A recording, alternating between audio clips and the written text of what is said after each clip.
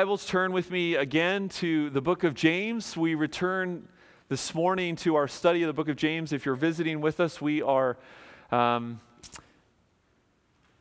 week by week, chapter by chapter. I think this is the ninth week that we are in this letter of James. And I'd invite you to follow along in your copy of God's Word or in the insert that's found in your bulletin, like the Bereans in the book of Acts. Not only receive the Word, but examine the Scriptures as you hear me speak to ensure that these things are true.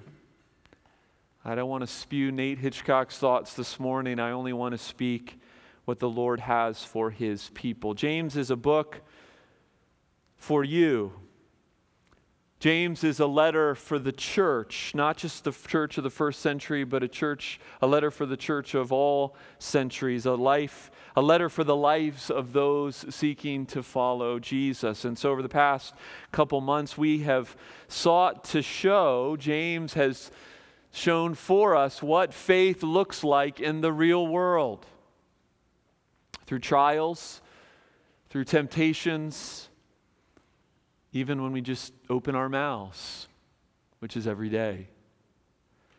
Today, he continues that rubber meets the road, practical life, as we look again at the subject of wisdom.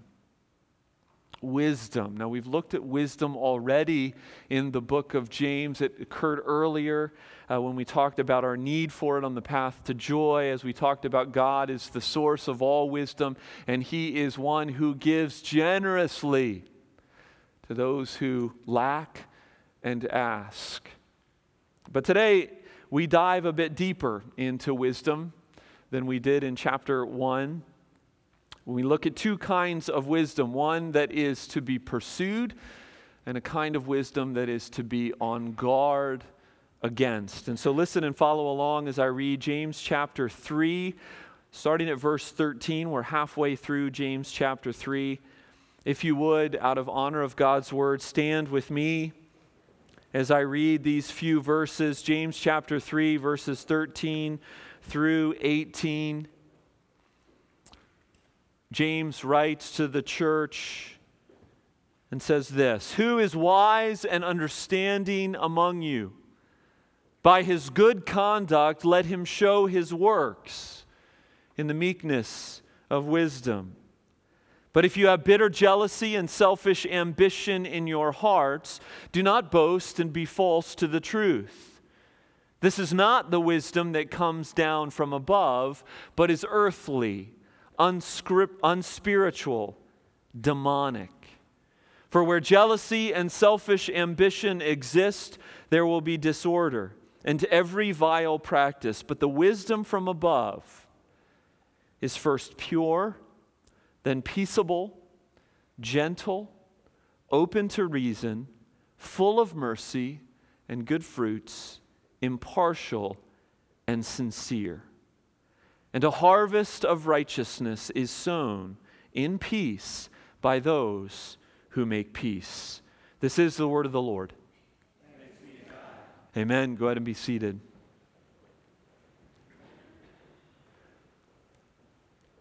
Three truths this morning for us to meditate on as we look at these next few verses in the book of James. Kids, if you're following along, 3 points for you this morning. And the first one is this. We're going to jump right in. Wisdom works. Wisdom works. And when I say that wisdom works, I'm not meaning that just in a pragmatic sense. Like, wisdom works. It works, guys. You should try it. That may be true. It is true. But I'm meaning it more in the active sense. By saying that wisdom works, what I'm doing is really just doubling down on the definition of wisdom that I gave weeks ago. And that is, wisdom is skilled living. It is living. And that's what James says in this rhetorical question in verse 13. Who is wise and understanding among you? Step forward. Let's see it. Show me. I don't care how much you believe it yourself. I don't care how many degrees you have. I don't care how many titles adorn your name, how many books you've published, how many social media followers you have. James says, if you have wisdom, let's see it. And of course, this falls in line with what James has been saying all along in this letter, and that is that faith without works is dead, that faith shows itself in the quality of a person's life. And of course, in regards to wisdom, we could say, of course, this is just common sense. You can't say that you're wise and act like an idiot. Words matter, but they can't just create what doesn't exist. And yet, apparently, this kind of thing was happening to some degree in James's day. And I would argue that it happens in our day as well. We have so-called philosophers in our day and age, lovers of wisdom, right? That's where the term philosopher comes from, the word Sophia and Philo. These lovers of wisdom who don't come close to possessing wisdom. They don't know what true wisdom is like, and yet so many treat them as if they are rich in wisdom. And so James wants to admonish the church. I would argue the Holy Spirit wants to admonish us this morning about what wisdom looks like, what wisdom works. And so what James does here is he asks this question in verse 13, who is wise and understanding among you? He answers it very briefly, and then he fleshes out what he means. And so I want to skip the short answer that he says, and I want to get to the meat. We'll come back to that short answer in a minute. But all that he's about to say, note this, it's all richly relational. Right? Wisdom, it works itself out not just in our heads, it works itself out in our relationships, in our community, in our life with one another. And I'm not sure I need to say this, but I want this kind of wisdom. I think we all want wisdom. We all want to be wise, to be skilled in living, to possess the kind of knowledge that corresponds to reality, that is richly reflected in our relationships. I mean, that's to be desired. We need wisdom that works in both senses of the word. So, the first point is wisdom works, but having established that, let's unpack what James says. What we need to be wary of, what we need to strive for. First of all, what we need to be wary of. And that's the second truth. False wisdom is all about you. False wisdom, James says, is wisdom that's all about you.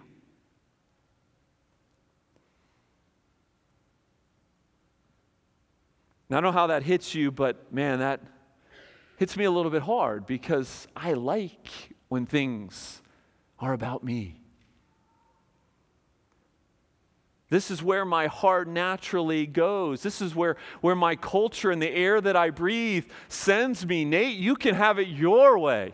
It is about you. Those of you who were here last week, remember last week the glory of God, for from Him and through Him and to Him are all things. He is the source, He is the power, He is the reason for it all. In other words, it's not about me, it's about Him. But oh, how I want it to be about me. And I suspect you're the same.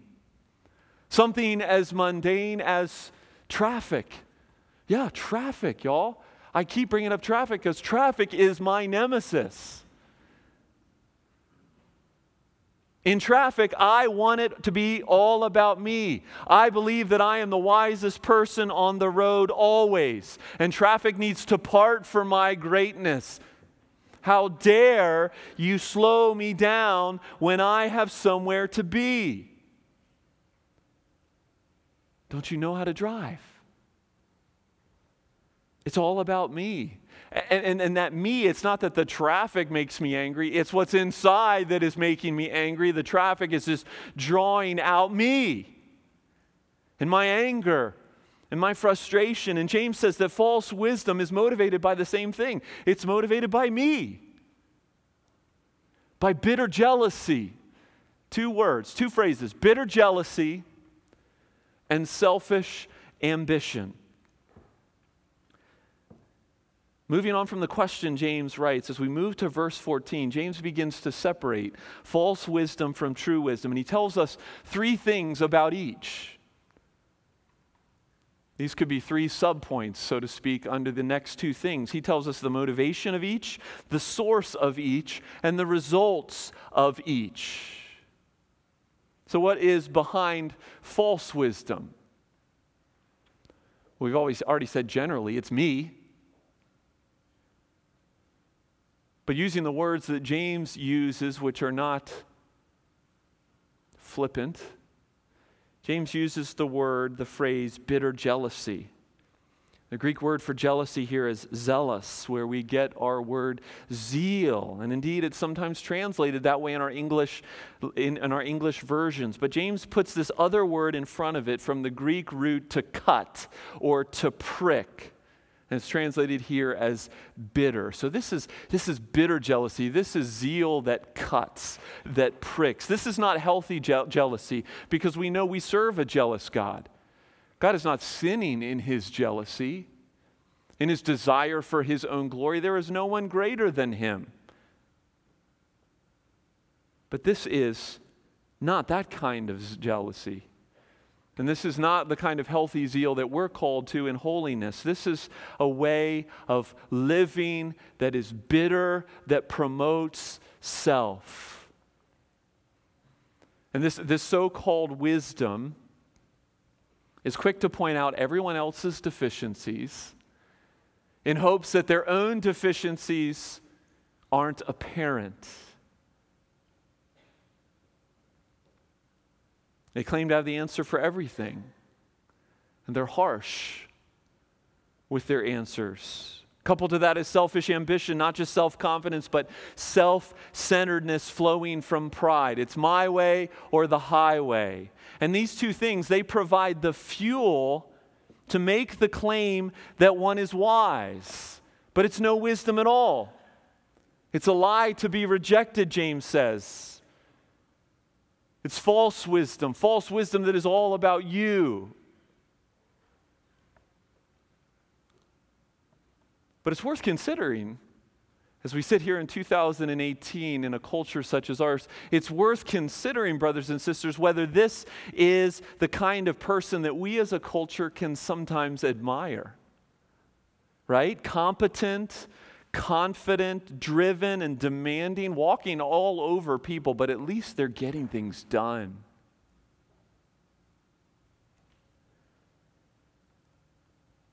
Brothers and sisters, egocentric ambition and boldness, brashness and one-upsmanship is not wisdom. It's actually from hell.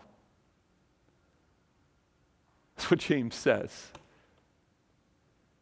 James gives this downward progress of the source.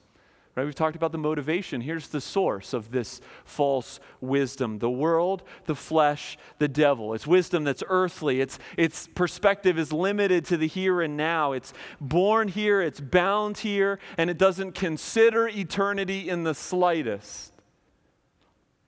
It's unspiritual. It's natural to the flesh, and it's therefore depraved.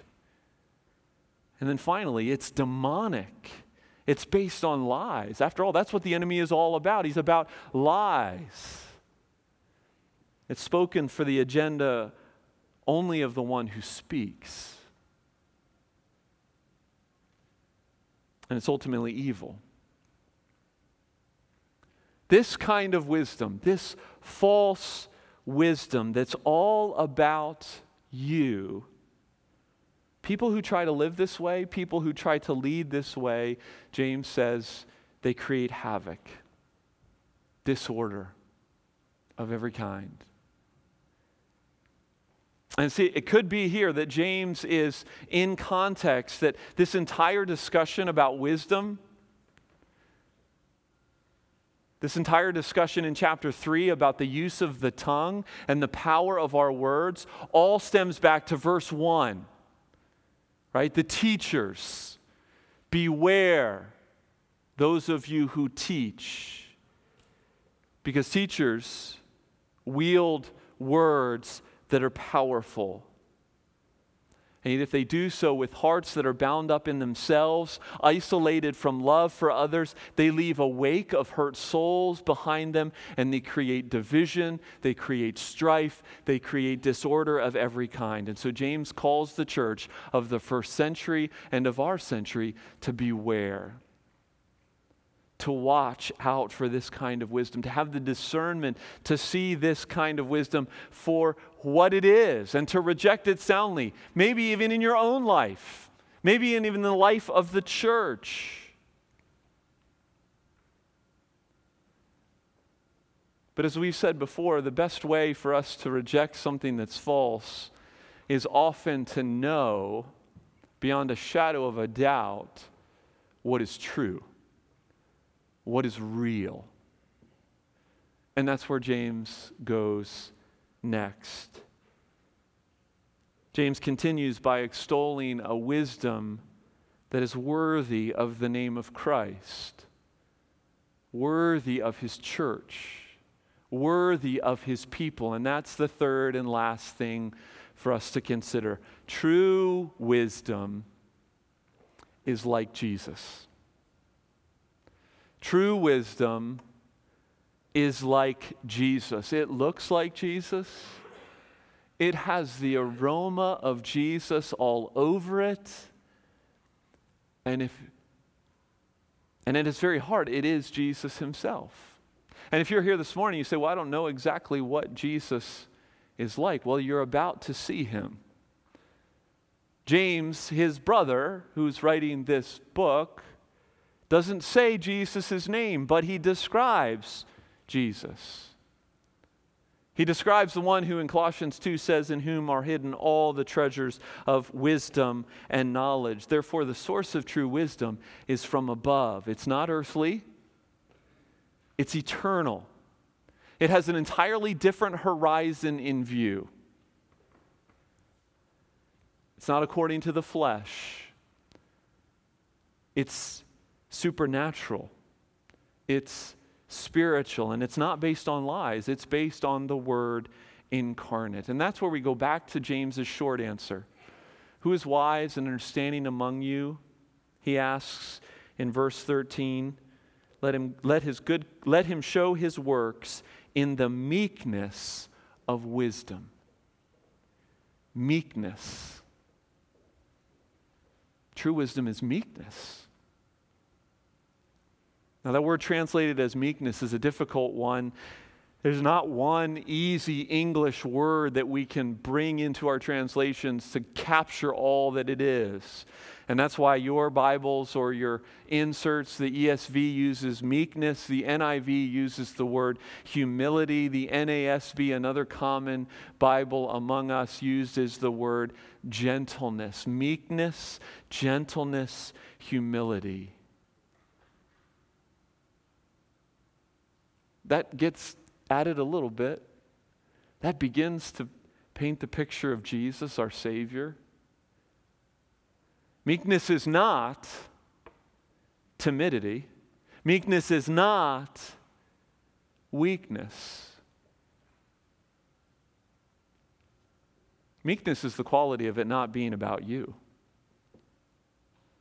of recognizing your place in the universe, of committing your cause every day, every moment of every day to the Lord. Another way to say it is true wisdom recognizes who I am, that I am a creature, that I serve a creator, and that I am subject at all times to that sovereign God. This is wisdom.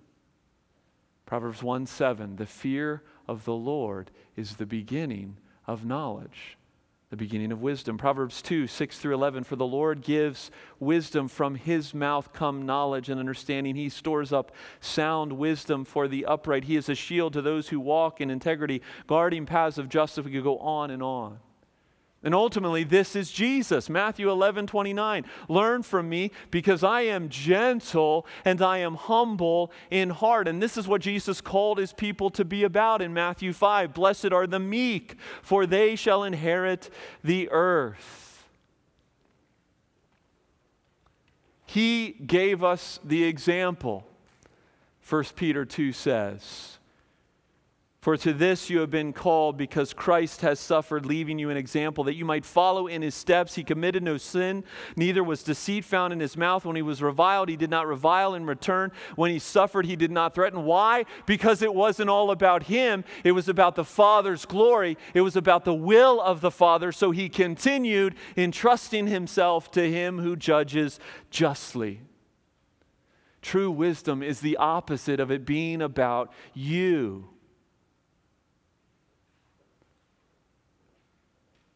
And through common grace, even unbelievers get this at times. I came across a quote this week from the former CEO of Honeywell, and he wrote this in his book about good leadership. He said, the more you can contain your ego, the more realistic you are about your problems, you learn how to listen and how to admit that you don't have all the answers. You exhibit the kind of attitude that you can learn from anyone at any time. James says this is what wisdom from above looks like. And then he gives this list, these sides of a diamond. And I want to run through them real quickly. We can spend a lot of time on each one, but as I'm running through them, describing them, I want you to listen for three things. Listen of how they describe your Savior, how they describe Jesus. Listen as they echo the Beatitudes. Matthew 5, passage many of you know well. And then listen as one who would desire, like me, to put these things on in ever increasing measure in our pursuit of wisdom. True wisdom is this: it's pure. Blessed are the pure in heart, Jesus said. Its core motive is not the glory of self, but the glory of God and the good of others. True wisdom is peaceful. Blessed are the peacemakers, Jesus said. Contrary to bitter competitiveness, this kind of wisdom works for consensus. It listens. It's slow to speak. It brings people together. True wisdom is gentle. Now, this is a different word than the word used in verse 13 that's translated as meekness. This one describes someone who's not combative or abrasive in any way. Isn't that Jesus?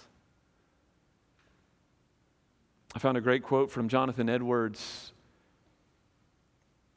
a sermon he preached at David Brainerd's funeral. David Brainerd was an 18th century American missionary to Native Americans, and Jonathan Edwards, a famous, well-known preacher, spoke at his funeral, and he was speaking on the day when we will see Jesus face to face, and he says this: the nature of this glory of Christ that they shall see, that we shall see, will be such as will draw and encourage them, for they will not only see infinite majesty and greatness, but infinite grace, condescension, and mildness, and gentleness, and sweetness, all equal to his majesty, so that the sight of Christ's great kingly majesty will be no terror to them, but will only serve the more to heighten their pleasure and surprise. True wisdom is gentle. Not weak, gentle. True wisdom is open to reason. Jesus said, blessed are the poor in spirit, willing to defer to others if necessary. True wisdom is full of mercy. Blessed are the merciful, Jesus said, desiring not to give them what they deserve, but to extend the mercy that we have shown. That's true wisdom. True wisdom is full of good fruits. Blessed are those who hunger and thirst after righteousness. And then finally, true wisdom is impartial and insincere. James has already talked about this a bit. It doesn't show favoritism. No hypocrisy, only genuineness and only truth. You see, all of these things combine, and what do they produce? They produce a harvest of righteousness. It's what true wisdom is. It's like Jesus. James never says his name, but I think the point is for us this morning to put on Jesus. To recognize and to reject the wisdom of this world.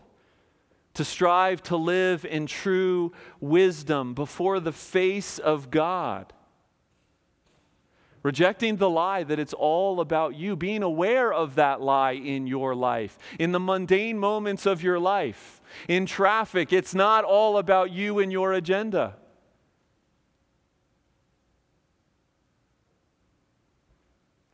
But as we live before the face of God with eternity in view, in our marriages, in our workplaces, in our communities, in our neighborhoods, in the mundane moments of our life, true wisdom looks like Jesus. Let's pray. Heavenly Father, we ask for the wisdom of God and the prompting and guidance of the Holy Spirit, that as we navigate life, we might put on Jesus. That these things which James proclaims about true wisdom, these things that James proclaims that are so embody our Savior, would become increasingly part of our lives. Father, show us the way that we might have a wisdom that works, a wisdom that brings honor and glory to your name. In Jesus' name, amen.